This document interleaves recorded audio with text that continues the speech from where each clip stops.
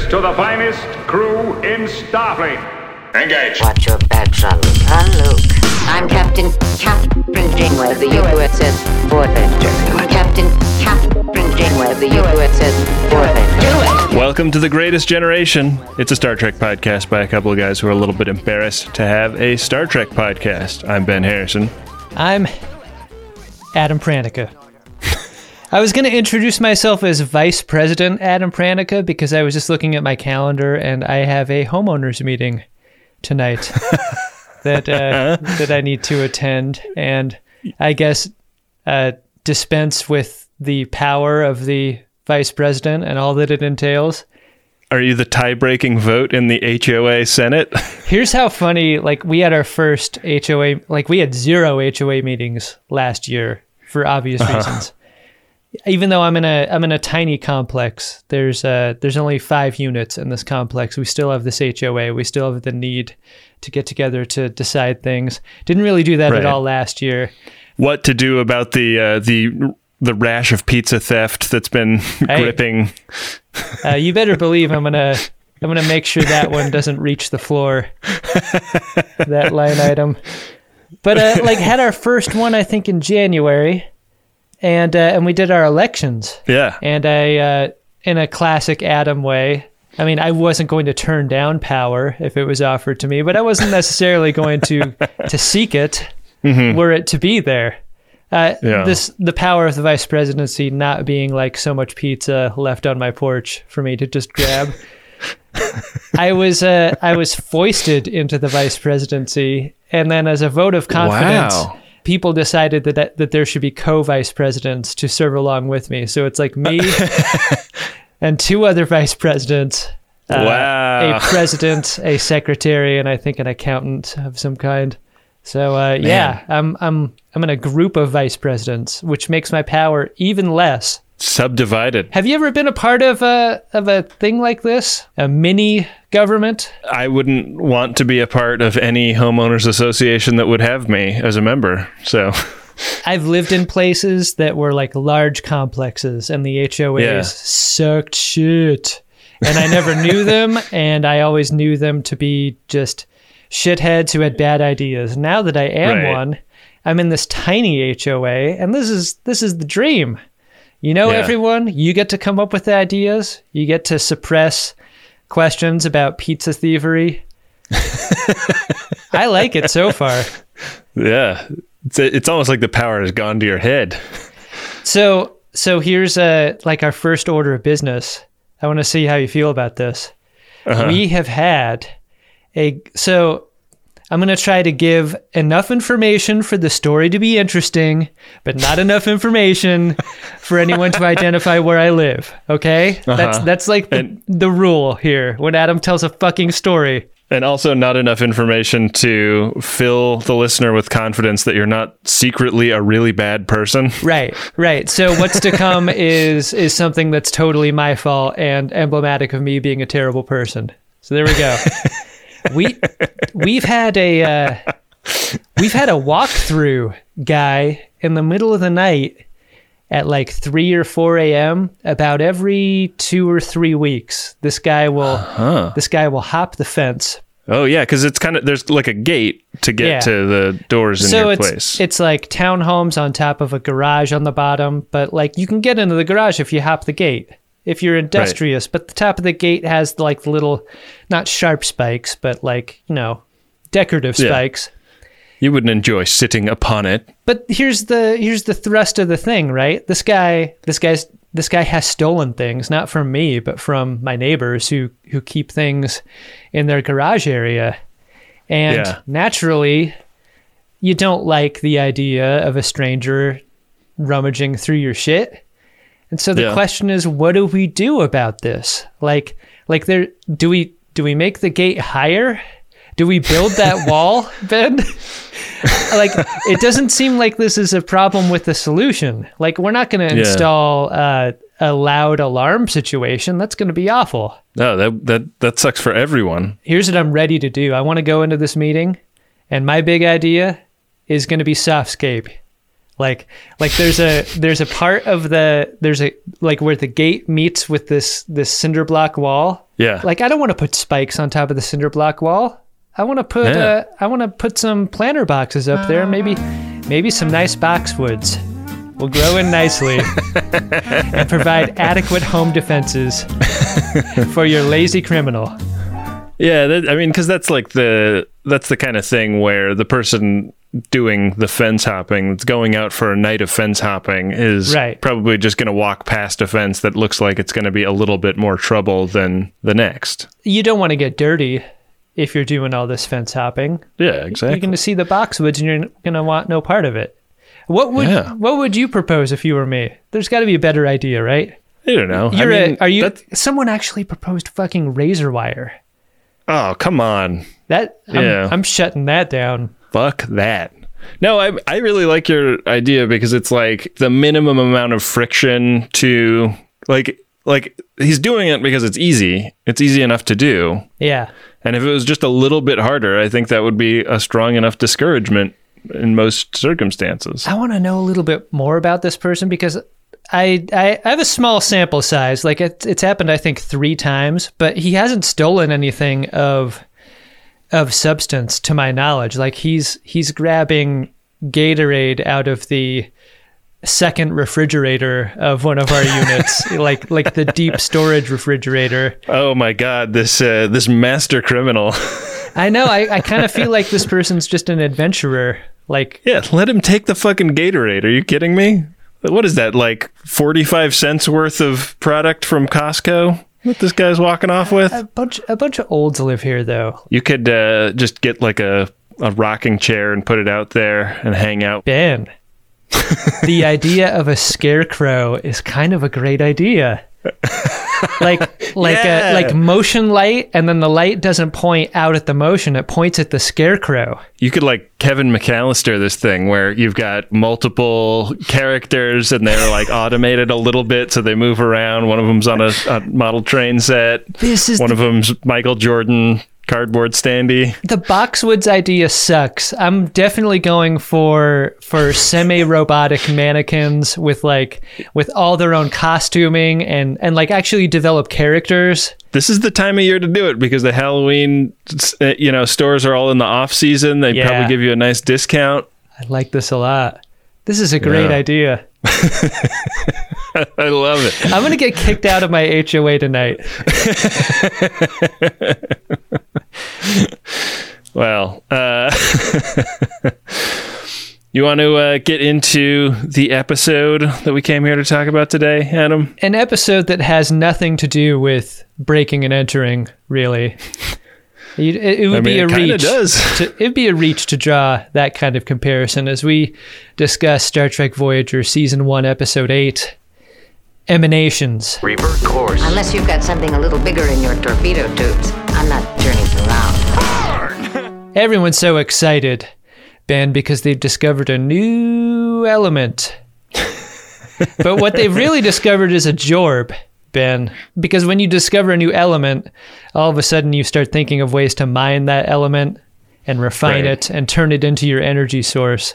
So I would say that the enthusiasm is tempered here. There's coffee in that ring system of a Class D planet. It's another one of those things that we talk about with Voyager, which is like, is it worth stopping being at high warp to do this? The one character that we don't have as a part of the bridge crew is impatient to get home guy, just all the time.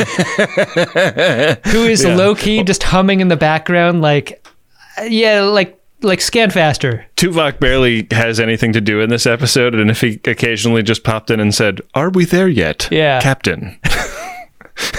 That would have been good. As we now know, I have a wife and child. You got a little Sulu in that. I did. Yeah. Put a little Sulu stank on your Tuvok.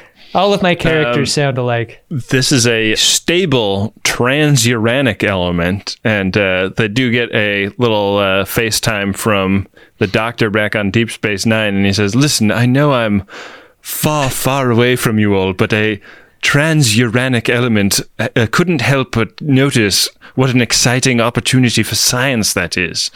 Has anyone tasted it?"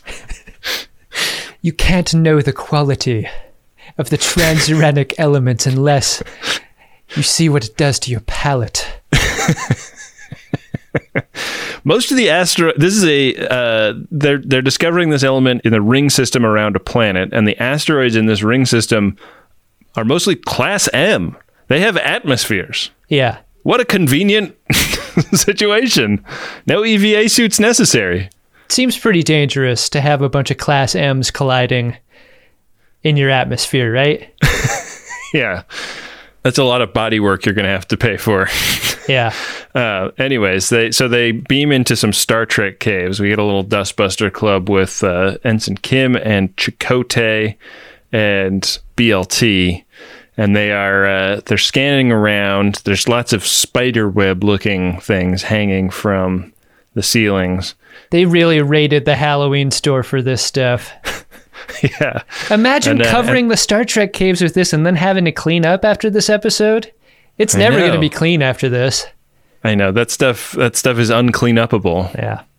It's like glitter, you know? It's just fucking you're never going to get it out of there. Yeah. We used to live with a pair of roommates, and we were out of town for New Year's one year, and we came back, and they'd had like a little New Year's party, and one of their friends wore a black sequin dress to the New Year's party, and at some point, one thread of sequins like came loose on this dress, and she was just shedding sequins all night long. And we lived there for 3 more years. I never stopped finding at least 1 or 2 sequins a week. God, that sucks. Yeah. And it turned out that those sequins are actually a natural byproduct of her death. Oh, nice. Yeah. That's how you knew she was terminal. Mm-hmm. Yeah, because what they find is that these spider webs are coming from bodies that are lying around in this. You know, it's not an asteroid. It's not Star Trek caves. It's a tomb. It's very Event Horizon. This cold open here. We learned that these are class 5 humanoid bodies, Ben, the kind of bodies that are very dangerous to kayak through. Have we heard the distinction between humanoid bodies before now? This seems like a new idea to me, but maybe it's probably not. It's probably been said a bunch. Are humans class 1? I mean, I don't know. As the numbers go up, does your quality go down? Does your hog increase in size? Is it like maple syrup? Like, oh yeah, the quality of humanoid. The grade A lot of people wrongly think is the better maple syrup. That's what when I'm getting in fact, the class 5 is the maple syrup you want to reach for. Yeah. So these bodies have varying days of freshness to them. Some have been there quite a long time. The most recent one arrived just a few hours ago. And this element that they discovered is the emanation from these bodies. The decomposition process outgasses this Halloween store fluff. And everyone's super disappointed because you can't just... It's not unusual for a dead body to evacuate its urine after death.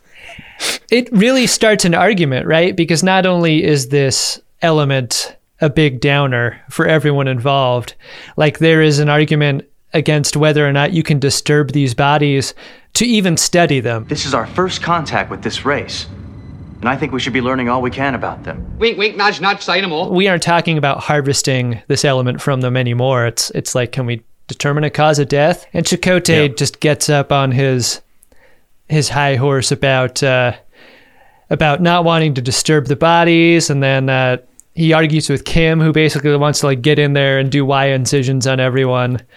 And and then Chakotay tells Kim a story of trading a bag of sand for a golden statue and then being chased out of a cave by a giant boulder one time as being like the main reason he doesn't want to disturb anything here. Yeah, he's like, I've been burned before. Really exciting story he told. Yeah. How did you swing across that log with just a bullwhip? Like, what attached the bullwhip to the log in order for you to hang your own weight off of it? When did Chakotay stop wearing the hat?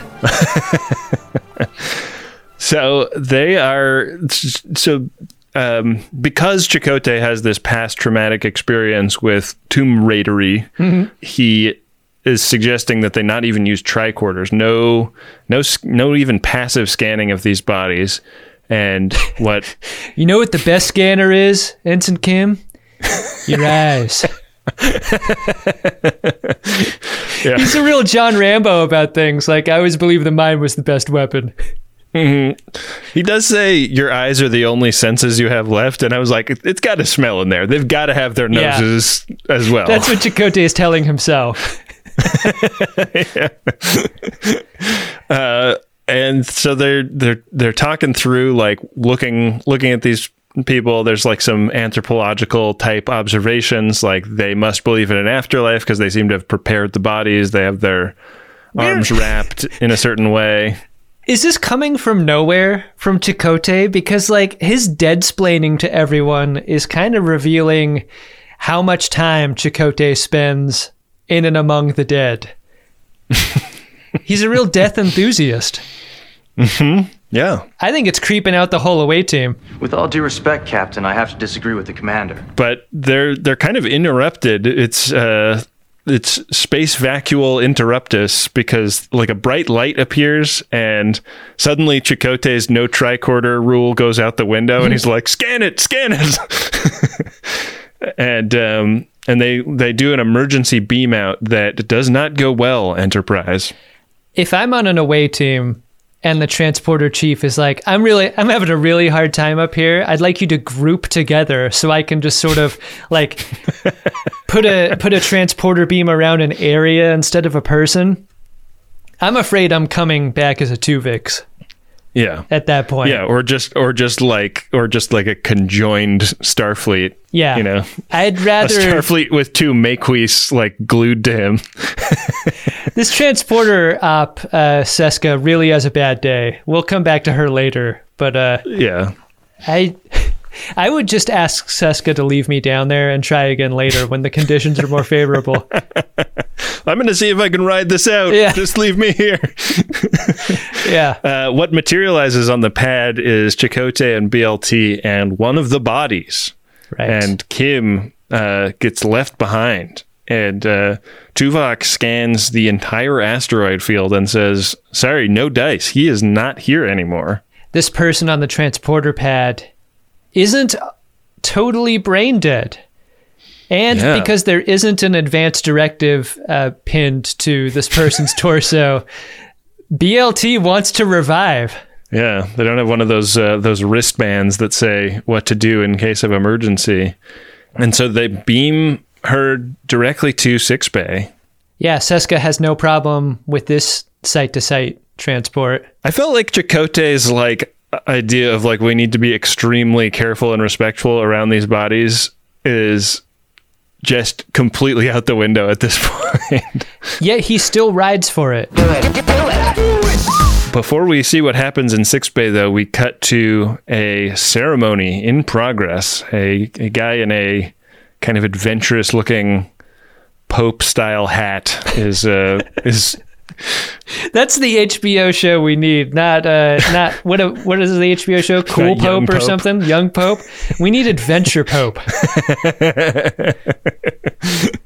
He's finishing up a funeral ceremony when the coffin that he and a bunch of loafy aliens are standing around starts banging from the inside. These loafy aliens are known as the Venari, a real dinner roll type of alien, judging from their foreheads. When they open the coffin, Talarica David walks in and is very upset to see something inside the coffin there with Kim. He says, "That's my 5-wood. I lent that to him before he died, and now he is being buried with it? They don't make it anymore. I can't replace that." Kajef, do you have a different 5-wood in your shuttlecraft? By the way, is there a Hodgkin's lymphoma that is the lymphoma of a warrior and another one that is the lymphoma of a Ptah? This is so great. This is a great scene for Harry Kim. Buried alive, but not really. Yeah. And they pull him out of the coffin and take him into this kind of like antechamber where another dude is hanging out, and they're like, "Hey, so we don't really understand what's happening. Why don't you just like take a seat on this bed that's made out of sound foam, and we'll look into it. We'll get some top men to look into this." We have top men working on it right now. Guys, I'm just going to introduce you to each other because this is the only room you'll be in for the rest of the episode. Just thought you'd like to get comfortable. His neighbor in the next bed is Hatil, who is ready to go to what they call the next emanation. And these people believe that Harry Kim came back from the next emanation. And what is quickly revealed is that they understand him to be somebody who has kind of like gone in reverse from the afterlife to the world of the living. Right. He reverse flatlined. I got such dad-daughter vibes from Hatil and Loria that it came as a massive revelation later when it was revealed that Loria was this guy's wife. So that's how it is in their family. I just, like, the energy between them was like that to me. He kind of reminded me of, was it Mr. Timison, the guy that Lawaksana was in love with, that had to go end his life? They're expected to simply kill themselves. Did you know that? Mr. Low T Timison. Then you definitely should fix it. Lowercase Timison. Yeah. We also meet Naraya, who is the chief thanatologist of this facility, I guess. Not of the whole planet, right? I mean, he should be. Whenever your doctor is played by Jerry Harden, I think he's deserving of a greater title and responsibility. Mm-hmm. Planetary thanatologist. I see you came back from death. Oh, no. Why don't you tell me what you saw in the afterlife? He is totally bewildered by this whole scene, and the energy that Naria gives off is very much like the hostile religious energy. Like, I don't know how he does it. Jerry Harden, one of the greats, but he's got the smile of a person who has sharpened teeth, you know? Mm-hmm. He's happy to see Kim because Kim can maybe provide some answers about the way things are, the way he's decided to live his life. But he also sees Kim as a threat to that way of thinking in a way that you can sense right away. Yeah, because he's like, "What's up with you? Where'd you come from?" And Kim is like, "Well, I was investigating this asteroid full of deads, and then there was a bright flash of light, and next thing I know, an angry Klingon is trying to pry a golf club out of my hand in this coffin." It's extremely important that we mix our about to be deads and our back from the deads together in the same room. So I'm hoping you two have an opportunity to hang out and mix it up here while I go call my other religious scholars. You go through life, you have to wait in line at the fucking bank, and you have to wait in line to get into the grocery store these days. You got to wait at the doctor's office. Then you got to wait again when you get into the examination room for the doctor. And now it's time to die, and you got to sit in this fucking room for hours and hours before it's your time to get in the coffin and go to the next emanation. Why do you even give out the appointments? You don't even need appointments. Just calm down, please. No, seriously, for this policy, you don't need appointments. This episode suggests an interesting kind of fear, which goes something like, these people are not afraid before they meet Kim of what their presupposed afterlife is, but when confronted with the idea that there may be an answer to this question, things become far more scary with the answer. Like the unknown, right. Less scary than the known. I think it's because they have a kind of mental framework for what the unknown might be like, and he doesn't really fit in it. Even if he winds up being compatible with it in some way that they can't figure out, in the immediate moment of realizing he exists, it's causing them to question things about like pretty sacred beliefs that they have. And this is exactly what Chakotay was afraid of. Do you have any sort of sense for how advanced this alien race is compared to the people on Voyager, because the episode never interrogates that. And I think the suggestion is made that like the egg beams people places and everyone knows it. So if you have egg beaming technology, you may be on the same level as the Voyager. I think that the egg beaming is a natural process on their planet, though. Like they say they built the complex around one of these sites. I think I misspoke when I said that, but like the facility that does the egg beaming, it seems very futuristic. It's got like computer panels and like a system of pulleys that lifts the upper half of the egg from the lower half. You got to be pretty advanced. Simple machines. Give me a pulley big enough and I can lift up a really big coffin lid. Yeah, Alexander wept because he had no more things to pull.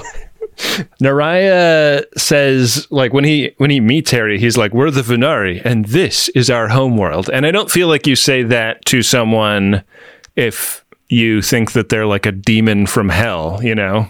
Nor do you say that if you believe you're the only planet with life on it anywhere. Right. But it becomes clear that this may be like not even the same dimension. Like this could be like the mirror universe or something like that. So who knows how advanced they are or not. Right. It's so interesting though, like the focus of this episode is very narrowly just on Kim and Kim alone and none of what Kim might mean outside of his relationship to the egg and the afterlife. So Kim kind of realizes that as he's like describing how he got here, he is tearing down their belief system. Are you saying that when we die, we go to some asteroid and decompose? Can we stop talking about this? I feel like I'm doing something wrong. I thought Garrett Wang did a good job here in like not leaning totally into my life is in danger mode. Once he realizes he may be talking too much, I thought that was an interesting choice because it could easily have devolved into I'm about to be literally crucified by these religious people if I keep talking. Right. Like that's not really on the table at this point. It's a really good Kim episode. Yeah. We get a scene in sickbay where the doctor says that he's gone through the standard class 5 humanoid resuscitation guidelines and gotten this lady back to life. We meet Patera, who is very disappointed in the afterlife she is waking up into. It's not full of her friends and relatives. It's full of Starfleets. Yeah, she's so like, disappointed. Oh, what's wrong with your foreheads? Oh! Meanwhile, like what she's having is exactly the opposite feeling from if you or I died and woke up on a Starfleet ship. Like... it would be the greatest thing ever to die. Yeah! I knew it! There is a heaven! Wouldn't that be awesome? Let's go replicate some stuff! Woo! Can I see the battle bridge? No, I'm afraid not. Oh, wait. Maybe this is hell. Yeah, she instead has a full-blown panic attack and has to be, like, hypo-sprayed back to sleep. The show doesn't go POV very often, but this is a good opportunity to do that. You get to be her in that bed looking up. And, that's a wide-ass lens they used for that shot. It feels super awkward and threatening, really, in a way that's effective. Yeah, it makes you feel small just to watch it. Yeah. Coffee black. Make it yourself. I'm trying to help you see this as an opportunity to grow. Make it yourself. Back with Kim, Dr. Naraya explains how the egg works to Kim and then pivots. Like, he's the party guest who really doesn't want to talk about himself. He's more interested in you. And so he's asking Kim about what he saw on the other side. And he is incredulous about this. He wants scanning data right away. He is the exact opposite of Chakotay in every way, and how deeply he wants to know about the afterlife. And this interest in studying Kim turns fairly threatening pretty fast. he's like, Harry Kim is about to be an alien autopsy, and he is justifiably scared about that. Yeah, like the attitude that Naria has toward Kim is that he is something to be unlocked versus a person with information. Yeah. Like he's not treated like a person at all here. He hasn't been offered any food or drink. I know. They do something very interesting with the camera work at this point in the episode. Previously, all of the stuff on this side of the dimensional divide has been shot pretty level. And basically from here on in, we're in Dutch angles every time we're with Harry, so like the camera's tilted, the scenes feel kind of strange because of that. And that feeling of danger, the feeling of, are they going to like vivisect him and see what makes him tick? Once we understand the bug, we will defeat it. It's never 10 out of 10 tension, but the creep factor from those Dutch camera angles and the fact that they're pretty relentless from here on in, I feel like is pretty effective. I agree. They're Dutched, and also as the episode goes on, they get closer. I feel like we begin medium, and then we start creeping in as the story goes on, and we get closer and closer to Kim's face. And the less that you see of the scene, the more threatening it becomes, because you just can't see. You can't see what's coming. Back on Voyager, they are scanning every inch of this planetary ring system. They've found hundreds of thousands of bodies, and there's this kind of like predictable cycle where these subspace vacuoles show up and deposit a new body. And they think like maybe like we can use these as some way to like transport Harry back through one, but they haven't quite cracked the code of that. And Captain Janeway is called back down to sickbay because Patera has woken up and is a lot less panicky than she was before. And so she's able to like have a pretty frank question and answer session with the doctor. Like, so this is the afterlife. Where are my parents? Well, I'd like some answers. There's 3 storylines operating throughout this episode, and I feel like the one having to do with Kim is only with Kim. Don't you feel like whenever we're on the ship and we're figuring out why these bodies are showing up and all the bangers that are getting dropped, like it feels so little about answering the question of whether or not Kim is alive or not. Right. Like they don't say his name after that transporter accident. That seems to be done. Yeah. Do you think that was weird? I mean, there is like a logic to the idea that they would just be like, shit, we lost Harry. Well, there's no way we're going to like get him back because we don't even really understand how we lost him. So I guess we need to move on. But there's it's like such a weird tone because of that, though. Like it's almost anti-tone. Like, like they don't seem to be grieving him either. I'm thinking why, Harry Kim is dead. Yeah, Tara's got loaf on her head. Yeah, stay in that bio bed. No one said let Doc Holliday worry about what happens next. That's what I'm getting at. Is like there's no hum of grief. In the background on Voyager. I think that they're just still like kind of wrapping their heads around the situation, and it's like it's a first contact situation for them, and it's also going badly for them. You know, the tweak that could really make that possible this episode is a couple of shots of Tom Paris. Tom Paris is going to have to single-handedly date the Delaney sisters, and I think we should see that challenge all over his face. Right. In the aftermath of this transporter accident. Or just like a shot of Tom Paris on the bridge, like quietly doing his work and then like looking back at the empty station that Harry is usually manning and like shedding a couple of tears for his departed friend. Yeah. Instead, he is radioing down to the captain in sickbay that they've got some bangers getting dropped on the ship, and it's deads. There's deads showing up on the ship. It's a real problem. I mean, it seems like it would be one problem, but it turns out it's a different problem altogether. Like originally I'm like, well, this is a stinky, gross body problem that then soon devolves into a what if one of these things just like beams into the warp core. You can't have that. No! You'll flood the whole compartment. Or beams into a person, right? Like, doesn't it seem like that could be possible? Yeah. And you know, like, you want engineering to be a like almost like a clean room environment, and that fucking Halloween store spiderweb stuff is not easy to clean up. Yeah.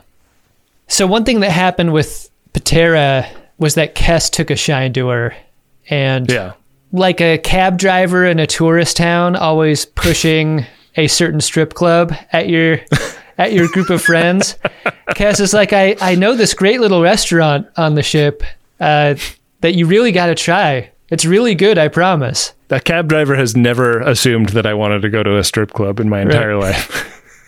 Fucking Kes pushing Neelixes on everyone has got to be super annoying, though. Yeah. And also, like, if you're Patera, like, you are at a real disadvantage because you probably never read Greek myths, and you don't know that if you eat the food in the afterlife, you'll never be able to leave, right? Wow. That's great. I didn't consider that at all. I mean, that's fucked up. Yes, actually, I could use something to eat. What was that? They're more hospitable to her than they've been to Harry, though, right? Like, back on the other side. Yeah, no food is offered to Harry Kim. No. And like, Hatil is getting cold feet about killing himself to make life easier for his family, and his wife is like really upset about this, like rips Harry a new one for putting these like subversive ideas in his mind. I think the guy who plays Hatil is great in this episode. He's like the guy who saw his teacher in the grocery store. Like, he just can't process that his belief system has been totally thrown apart by Kim's arrival. Yeah. And Loria tries to talk him down, and she tries to patch him back together, patch his confidence back together. Anyway. She's like, you can have cold feet when you're dead.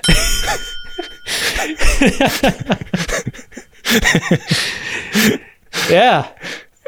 And totally last words Kim on her way out the door. Like, I don't know why you two are staying together. It doesn't make sense for me either. But while you're here, while I have your attention, have you put hair gel in between the last time I saw you and now?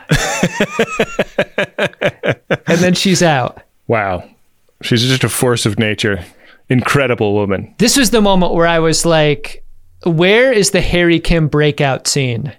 He's got to bust out of here, right? I think he can feel forces converge on him, and those forces are going to be bad. Like, why isn't that ever an instinct? I mean, it is kind of what he arrives at in the end, but it doesn't.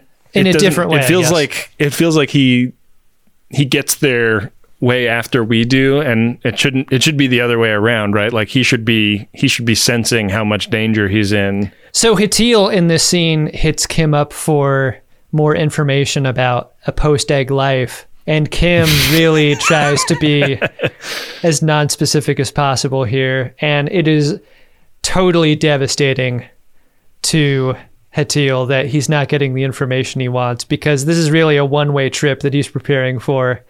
Yeah. And Harry tries to make him feel better by going, you know what, dude? Like, my culture doesn't know anything about the afterlife either. And I feel like when you look at Harry's face as he says this, you can feel Harry Kim's disappointment too. Like, this is the 24th century. Humanity still doesn't know what's on the other side. Like, we're just as dumb as these people, these egg people. There's like an assumption in that statement though, right? Like, yesterday, Hatil thought that they did know a lot about what happens in the afterlife, that they had like a really good sense of it. And so when Harry goes like, listen, man, we don't know anything about it either, it's like kind of insulting. It really is. Yeah. Yeah. We realize how dumb we are. You don't. This scene has so many emotional beats, and this one is maybe the worst of all. Hatil tells Kim, like, it's really important for me to know what happens post-egg because here's how it works in our culture. My family voted me out because they got tired of my mooching. You are the weakest link. Goodbye. And they thought it would just make it easier on them if they had one less mouth to feed. So they all got together and voted me. He says, like, he's been he's been a bigger drag since the accident. So, and he's like limping around. So I guess he's like physically disabled in some way. And that's like a low key, really dark idea in the episode. Like the second you're not a contributor. Yeah. Like this is like a very like Ayn Rand society that Harry Kim has found himself in. Right. Right. And when we see him later without a shirt, he looks pretty emaciated and like compared to a human, I guess. Yeah. It's unclear whether or not that's just how these dinner rolls look. But yeah, it's a real bummer of a story, and it really makes you hate Hatil's family for putting him in this situation. I mean, you're definitely not on Team Loria after this, that's for sure. I've got to get that platinum, get that lobe enlargement. One of the amazing things about making The Greatest Generation is getting to see all of the cool creative stuff that the Friends of DeSoto make when we do a Code 47 episode. People send in handcrafted stuff all the time, and they send in their books, they send in paintings, they send in crochet work. It's so cool. And I want a few more of you to have websites to direct us to in those letters. I want you to put your beautiful work on display for the world so that when we get to look at it, we can tell people where to go to get a look at it themselves. And you don't have to know anything about building a website to build a website these days, because you can use Squarespace. It'll look beautiful no matter what kind of device people are looking at it on. Hell, you can even sell stuff using a Squarespace website. Don't make your cool creative project Captain's Eyes only. Head to squarespace.com/scarves for a free trial. And when you're ready to launch, use offer code SCARVES to save 10% off your first purchase of a website or domain. Boy, do I love a microdose gummy from Lumi Labs. I'm running low, so I'm going to head over to microdose.com pretty soon and put in another order. Microdosing is a technique I use to steer my mentals in a preferred direction several times a week. And I just love it because you can really predict what is going to happen and to what degree it is going to happen, because these are very low-dose cannabis gummies that give you an entry-level dose that help you feel just the right amount of good. And they've been super loyal as sponsors to Greatest Trek and Greatest Gen, so I hope you will give them a try. Get 30% off your first order plus free shipping today at microdose.com. Promo code SCARVES. It's available nationwide. That's microdose.com. Promo code is SCARVES for 30% off and free shipping. Microdose.com, promo code SCARVES. Back for another game. You know it. What's going on? Just one more week till Max Fun Drive. Hard to believe. It's been a heck of a year since the last one. We're now a worker-owned co-op. We raised $50,000 for charity last year. And we've added a bunch of awesome new shows. But do you think we're ready to do it again? Absolutely. Lovely new gifts are lined up. The episodes will be amazing. And wait till everyone hears the bonus content. Yeah, plus they know to go to MaximumFun.org/newsletter, so they're getting all the news. Oh, like that meetup day is on Thursday, March 21st. Then what's bothering you? Me? Oh, nothing. We're all set for Max Fun Drive to start on Monday, March 18th. I just didn't want you to see this coming. Check. What? Hang on. Most of the plants humans eat are technically grass. Most of the asphalt we drive on is almost a liquid. The formula of WD-40 is San Diego's greatest secret. Zippers were invented by a Swedish immigrant love story. On the podcast Secretly Incredibly Fascinating, we explore this type of amazing stuff. Stuff about ordinary topics like cabbage and batteries and socks. Topics you'd never expect to be the title of the podcast. Secretly Incredibly Fascinating. Find us by searching for the word secretly in your podcast app. And at MaximumFun.org. I've got to get that platinum. Are you planning a heist? Gold. Patera has like a pretty big freak out at Neelix's when she goes there with Kes, and it's kind of the second wave of the freak out she had when she first woke up, which is like really starting to process the fact that she will never see another member of her species. She won't she's not reconnecting with her beloved dead relatives. She's not like getting the questions she had about the meaning of life answered. Does her freak out have anything to do with the fact that they're eating khat? And kind of a lot of it? That was a very interesting dish. It was like red liquid in the bottom of a snifter, but then there was like a little tea strainer with the sticks in it.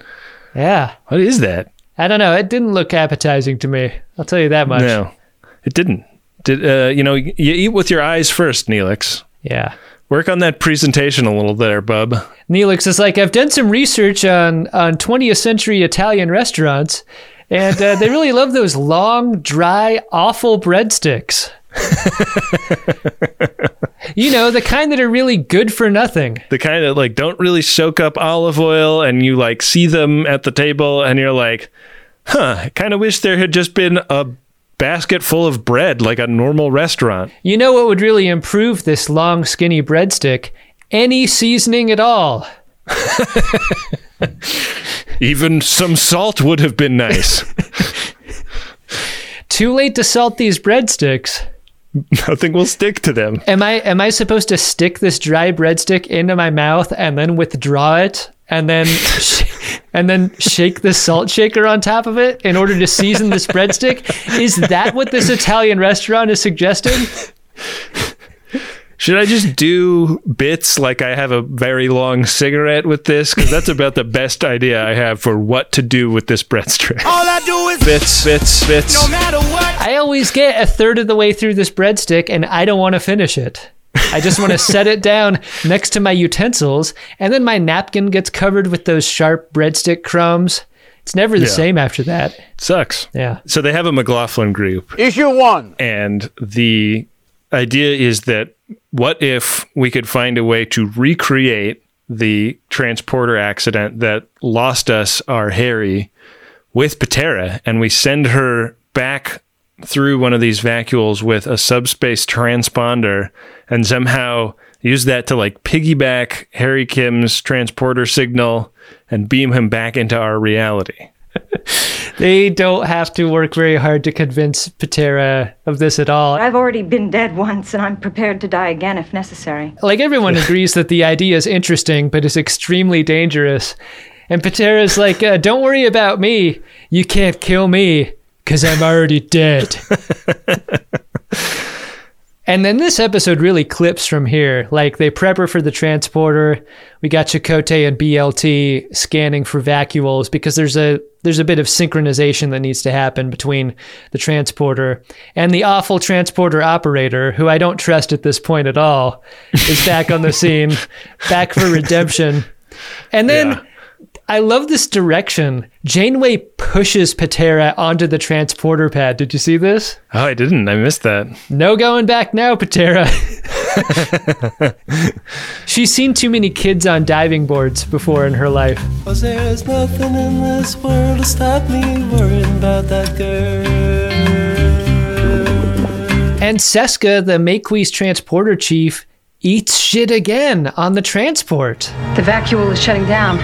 I can't get her pattern through. Abort the procedure. Pull her back. I would begin to suspect that it's operator error instead of vacuole. Yeah. If I'm trying to assign blame here, and I am. Or perhaps something more sinister at play. Who knows? Yeah. So Seska can't make it happen. Patera is beamed out momentarily before coming back covered in Halloween store, and she's dead. And then there's a beat, and Janeway goes, all right, beam her onto a random asteroid. It doesn't matter which one. Don't beam her into a vacuole and do and put a post-it on the subspace transponder that says "turn me on" or something like that. If I can't make coffee out of her emanations, I have no need for her. Coffee's for closers only. Back in the other reality, Harry is being told, like, hey, listen, we need to take you to an undisclosed location. This death place is not secure enough, and the fact that you represent a shattering of our understanding of the afterlife is really starting to freak some people out. So this is actually as much for your own protection as it is for anything else. And we happen to have built this facility using a bunch of decorative stones. We only found out later that they were holy stones with special prayers associated with them. We felt terrible. They're perfect for throwing at heretics. I see it all the time. These stones are gonna like you. So he's like, basically like the 16 passenger van is just pulling up downstairs and we're going to call you when it's ready. That's such a great call. Like the classic church van is ready to go. The one that has so much van hanging out over the rear axle. There's like 4 rows of van. How is that possible? Too much van. You take out like the back 2 rows of seats to put in luggage and you still got like a lot of room for passengers. Sometimes like the airport shuttle will buy those vans, and if you ever have to take one of those, it's like such a fucking pain in the ass because the only seat open is in the back and you got to climb over 4 rows of middle-aged parents who are just not moving. A couple, one of the Max FunCon Easts, I rented a van like that because I had to like take a few people up to the con, and I took out the back row of seats to like make room for luggage, and I left it in my apartment. I like took the whole back row of seats and like left it in the living room of my apartment. That's great. And the con was cut short because there was a hurricane like about to hit the East Coast, or maybe it wasn't cut short, but anyways, like when I like left, I like we were in a bit of a panic because there was like a storm bearing down on Brooklyn, and I went and returned the van at like LaGuardia Airport, and they were like, where's the back seats? And I was like, fuck. And so with like literally like an hour and a half before the car dealer, the rental place before the storm down, surge comes. Yeah, like before they shut down for the storm, I had to like hop in a cab, go back to my apartment, and like get the back row of seats and then like put them in the back of a cab. I did not expect that to be your course of action. Why didn't you take the van back? They wouldn't let me. I was like due. And so they were like, we won't charge you if you go get the seats, but that's your problem, not ours. Wow. Yeah, I had That's to insane. I had to hail a big enough cab to accommodate. I was fortunate to hail a van cab, and I made it happen, but it was a scramble. I can't believe a cab ever picked you up and would agree to have 2 van seats put into it. Yeah. Like, hey, do you mind just idling the engine out here and then taking me right back to where you picked me up? I mean, it was a great deal for the cab driver because he got like 3 airport runs out of 1 hail. Like, that's right. And plus, that was on Maximum Funds tab, so that wasn't coming out of pocket for you. That was my fuck up. I did not charge the mothership for that. Come on. Now Adam's mad on my behalf. Max FunCon East has always been kind of haunted then, huh? With it being cut short from a hurricane and also the place burning down. Yeah, the hotel burned to the ground a couple years ago. Objection noted. We'll do this without you. Do it. Do it. Do it. Back in the one room where Hatil and Harry Kim are hanging out, Hatil starts wrapping his body with a death shroud. And he feels obligated to put on this show for his family. This is maybe the saddest part of his story, is that he doesn't believe, but he's going to do it anyway. When my father put this on, there was no doubt in his mind about where he was going. And I wish I liked Loria more up until this point. Like, because if I did, I feel like I could get on Hatil's level a little easier. Right. But the entire time, Loria has been like really pushy with him getting into the egg. And it's what makes this feel bad when she seems a little too happy that he is shuffling loose this mortal coil. And so like what they come up with is like, this shroud is perfect because nobody will know that it's actually me, Harry Kim, inside the shroud. You go live with your hippie friends up in the mountains and like live a quiet rest of your life and die without your family ever knowing that it wasn't you in the cenotaph. Meanwhile, I get to go back to my reality, and with any luck, my ship will still be puttering around the asteroid field going, "Where's Harry?" Did you think Kim was going to get away with this plan when it was hatched? I'm like, this is too fucking easy. Also, like, they're gonna, like, Harry Kim is gonna wander out to the egg, and his family's gonna be like, "Boy, how many layers of wrapping did they put on Patera?"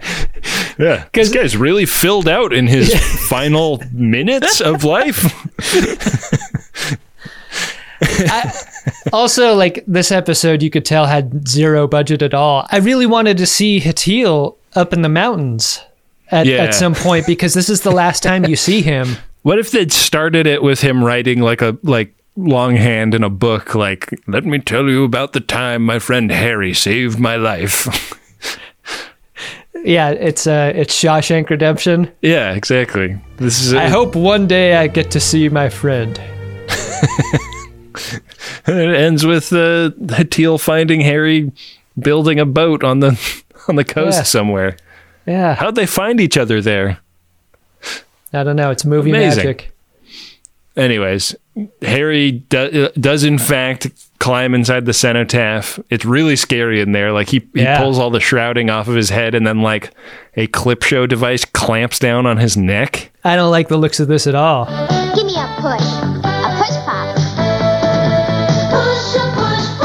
And it kills him. Like, you see him die. It's good that the egg is sort of concave at the bottom, because when he dies, like, I mean, we haven't seen him eat at all this episode, but the evacuation is a lot. Death is the end of this life, but it is also the beginning of a new journey.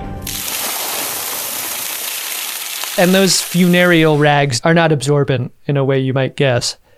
Right, yeah. I mean, intentionally so, right? Because they're passed down from generation to generation, and you wouldn't want to wrap yourself in your father's piss rags. As you know, I have a very complicated relationship with my father.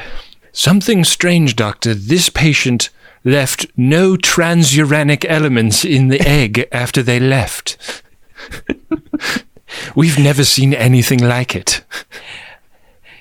It appears that you started your scan a little late. You see, I've been here for quite a while, and I've developed a bit of a thirst. Dead Harry does materialize on the Voyager, and they beam him directly to 6 Bay. Janeway to Seska. There's a body on deck 12. Beam it directly to 6 Bay. Yes, Captain. They give him some cordrazine at him. That's tricky stuff. That's the good stuff right there. That's the Michael Jackson drug, isn't it? And he wakes up and he goes on a psychotic rampage throughout the ship, shouting paranoid nonsense and killing hobos. And that's the end of the episode.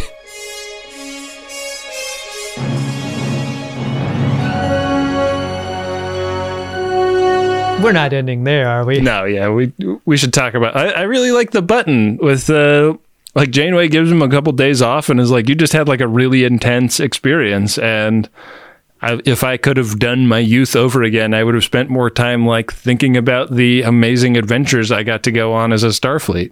This scene does not call back the scene several episodes ago where Kim and Paris think to invite Captain Janeway to eat with them. Mm-hmm. And I really felt like that was missing. Like, there was an opportunity here to inject this scene with a little bit of star power that there isn't. Right. But instead, the fact that she like comes up and side sits at his table should be kind of an honor.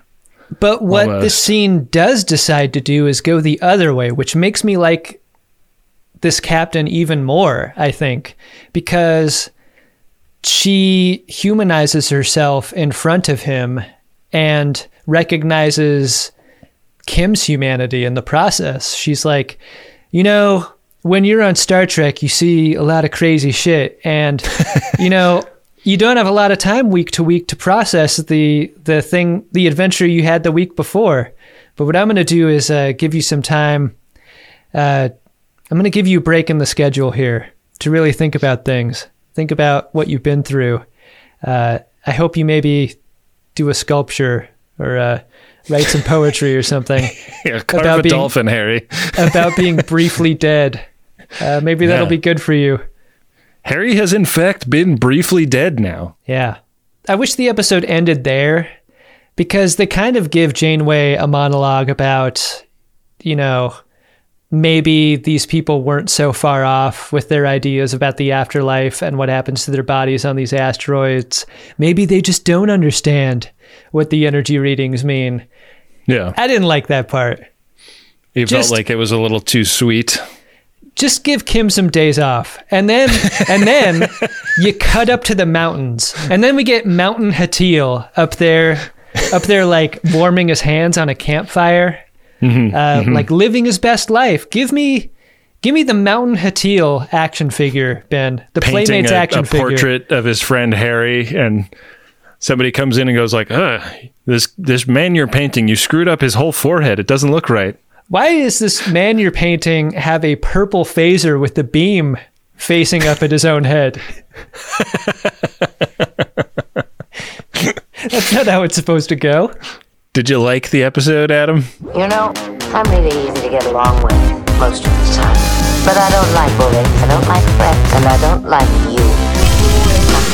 Star Trek isn't really great on the whole at religion, I think. Because either you get religion as a bunch of pre-warp dumbs, as we saw several times in TNG, or you get really beat over the head with all the good things that a religion can do, like in Deep Space Nine and the Bajoran religion. If you take the presentation of the Bajoran religion as positive, which I guess could be argued,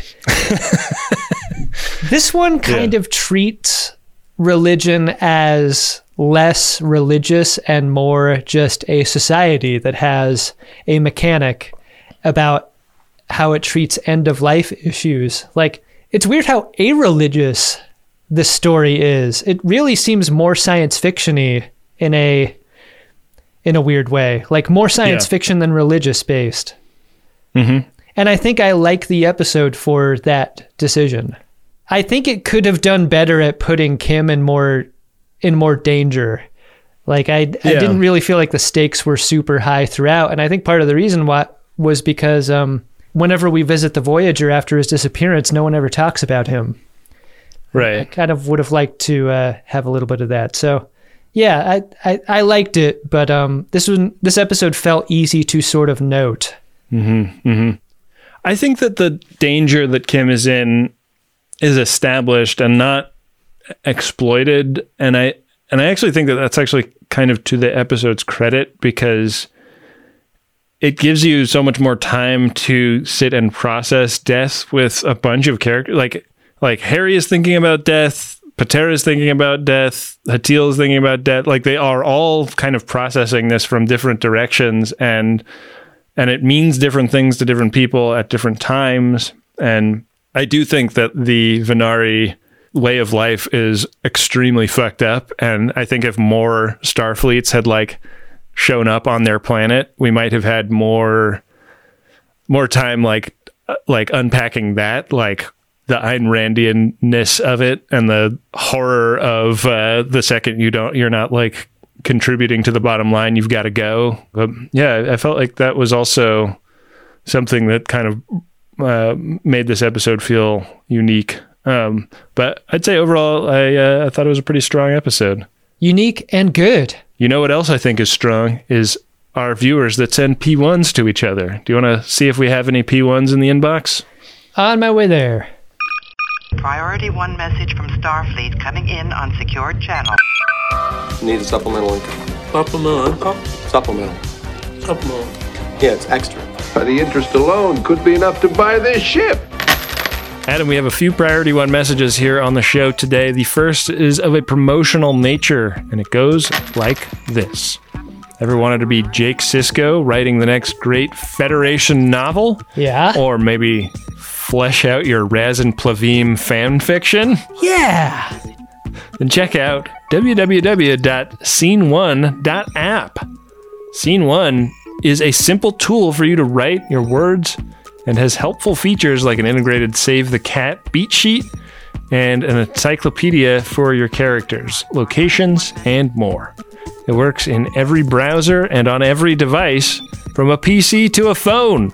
So if inspiration strikes while you're on the can, you can still easily jot down your ideas. Visit scene1.app for a free trial and use the code SCARVES for a discount when you subscribe.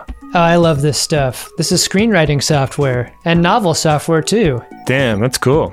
Back when I used to write at all, this is the kind of software that I would use, and this is great. This has got like your narrative down the middle, and then you've got like some columns on the side to keep your characters and your story straight. Like some visual note cards happening here. I love it. Some statistical analysis of maybe some of the words you're using the most. I would really be delighted if somebody used this to create some Raz and Plavim fanfic. Yeah. That would really work great for me. I think it's really hard to find the perfect writing software when you are writing for work or just for fun. Like, it can be really hard to like find one that really feels like it gets out of the way and lets you write. And Scene One looks like they've made some really smart choices in how to lay it out so that you can focus on your writing and keep track of stuff. And I think writers in the Greatest Gen audience will enjoy it. Scene One did that crucial thing about making it on your computer and your phone. Like, if you're not taking it with you, if you can't take it with you, it's difficult to maintain forward momentum. Indeed. Thanks to them for getting a P1. We also have a couple of personal P1s. The first is from Jeff, and it's to Cindy. And it goes like this. It's taken 2 years, 14 seasons of Netflix binging, and 1 Philly road trip searching for Spock. But you finally caught up to Adam and Ben. Congratulations! When I hear you laughing from another room, I know it's because you're listening to the latest Drunk Shimoda. P.S. A Greatest Young Writers podcast would have at least 1 weekly listener. The Young Writers was a Western from 1989. Man, I am not familiar with that program. I had to look it up. Stephen Baldwin plays Buffalo Bill Cody. Wow. If you're wondering about their casting choices. Damn. Hey, Melissa Leo's in it. She's Josh great. Brolin? No kidding. Kind of not a bad cast here. Holy moly. Well, yeah, maybe if we run out of stuff to do, we'll have to do a Young Writers podcast. I hate to disappoint Jeff and Cindy, but we will always find something to do more than a Young Writers podcast. I'm sorry. Yeah. And Jeff asked for the next DS9 episode available. Sorry we missed that by a lot, but hopefully you guys are still listening. Yeah, I hope so. Ben, our second priority 1 message is from Husby, and it is to Wifelet. Message goes like this. To she who is my wife, Anderly, my Amzadi, from your Trek-loving podcast addicted husband, Nick. Happy 10th wedding anniversary. Wow. I'm so glad that all those years ago you answered my critically important first contact question. Kirk or Picard? My love is a fever longing till for that which longer nurseth the disease. Here's to many decades more of nerdy fun together. I love you. I would save Kirk or Picard for like a third date, I think. I saved Kirk or Picard for pretty long into my relationship, and my wife did not have an answer. Nope. You were in that fight. You were smart to do that then. Yeah. If you love The Greatest Generation, you're smart to go get a priority 1 message. You can do that over at MaximumFun.org/Jumbotron. Please do. I'm Captain Janeway of the USS Voyager. Captain Janeway of the USS Voyager. Do it. Hey, Adam. What's that, Ben? Did you find yourself a drunk Shimoda? Drunk Shimoda! I'm going to make my Shimoda the vacuole. The vacuole's having the most fun. The vacuole's going everywhere. The vacuole has bodies in it. It's dropping off. It's got bodies it's picking up. It's a naturally occurring phenomenon. No one seems to care about whether or not it's sentient or not, or working for some sort of afterlife figure. They say it as much as exocomp this episode. Like that, it's a word that just kept on striking my eardrums over and over again. Yeah. I'm going to have to look up. Amazingly, they keep saying it despite the fact that the aliens have a different term for it. Right. Right. And like Harry Kim is like, oh, well, what we would call this is a subspace vacuole. I know. Quit trying to make vacuole happen, guys. Anyway, I'm positive that Exocomp holds the record that will never be broken for most utterances of a weird thing in an episode, but it feels like vacuole might come close, so I'm going to make vacuole my drunk Shimoda. What about you? Pretty good Shimoda. I have a time code Shimode, Adam. All right. Give me the deets. If you take your playhead to 20 minutes and about 20 minutes and 5 seconds, I'll say. You can see a shot. It's Janeway talking to Patera, and over Janeway's shoulder in the deep background is Kes. And Kes is on like a high chair. It's not even a stool. It is a chair that is so high that it looks like it might be a little bit challenging to even get up onto.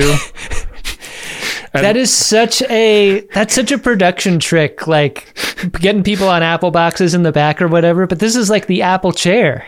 Yeah, it's a really, really high chair, and she's just like sitting in the background, like tapping on this computer screen periodically.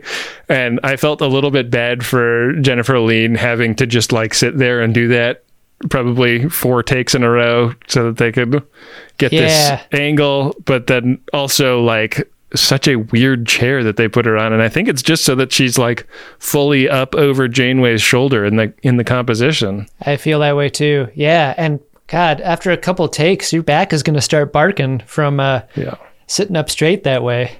Yeah. So Kes is my drunk Shimoda. There you go. What's up with that high chair in 6-Bay? Why do they have that? It's bizarre. So weird. Well, I'm going to head on over to the Game of Buttholes, The Will of the Caretaker, where I have found our runabout on Square 80. That's been the reason this has been a regular episode for us. But what is the episode going to be about that we discuss next week, Ben? Next episode is Season 1, Episode 9, Prime Factors. An alien leader has the technology that could send the crew 40,000 light years closer to home, but refuses to share it with them. That would cut down on half of the distance, right? I think it's a little over half, right? 70, isn't it 70,000 that they need to go? This could be great for them. Yeah, but they won't share. Why? Why won't they share? You're required to learn as you play. Roll. Well, danger is ahead, Ben, because 2 squares ahead of us is a Caught in the Nebula or No Note episode for us, and that's basically the only thing in range of this dice roll. All right, I'm going to go ahead and roll this bone. Wish me luck. Chula! Did I win? Hardly. I have rolled a 5, Adam, so we are on Square 85, regular episode for next installment of The Greatest Generation. Fine. Guess I'm going to take notes. Thanks to everyone who's tuned in. Thanks to everyone who leaves a nice review on Apple Podcasts. Yeah, it turns out we could really use some more 5-star reviews over in that neck of the woods. Really, really grateful for everyone who supports the show in all the ways that that's possible. Be it the 5-star review, be it the nice thing said about it on a social media place. Yeah. Be it the financial support we get at MaximumFun.org/join. All extremely valuable to us. Yeah, the support of the Friends of DeSoto is so great, and we really appreciate it. And we also really appreciate the hard work of our card daddy, Bill Tilley, who runs all of our social media stuff. You can follow us on Twitter at Greatest Trek, and on Instagram at Greatest Trek, and now on Twitch at Greatest Trek. The card daddy, doing the social media biz in a great way. Uxbridge Shimoda professionalizing in a way that we always thought it could. Got to thank our buddy Adam Ragusia for all of the original music you hear on the program. Check out his cooking channel on YouTube. Adam, that just about does it for this week's program. So we'll be back at you next time with another great episode of Star Trek Deep Space Nine. Another great episode of Star Trek Voyager, and an episode of The Greatest Generation Voyager that has a bit of a French accent for some reason. Oh boy, this is going to be a throat shredder, huh? Make it so.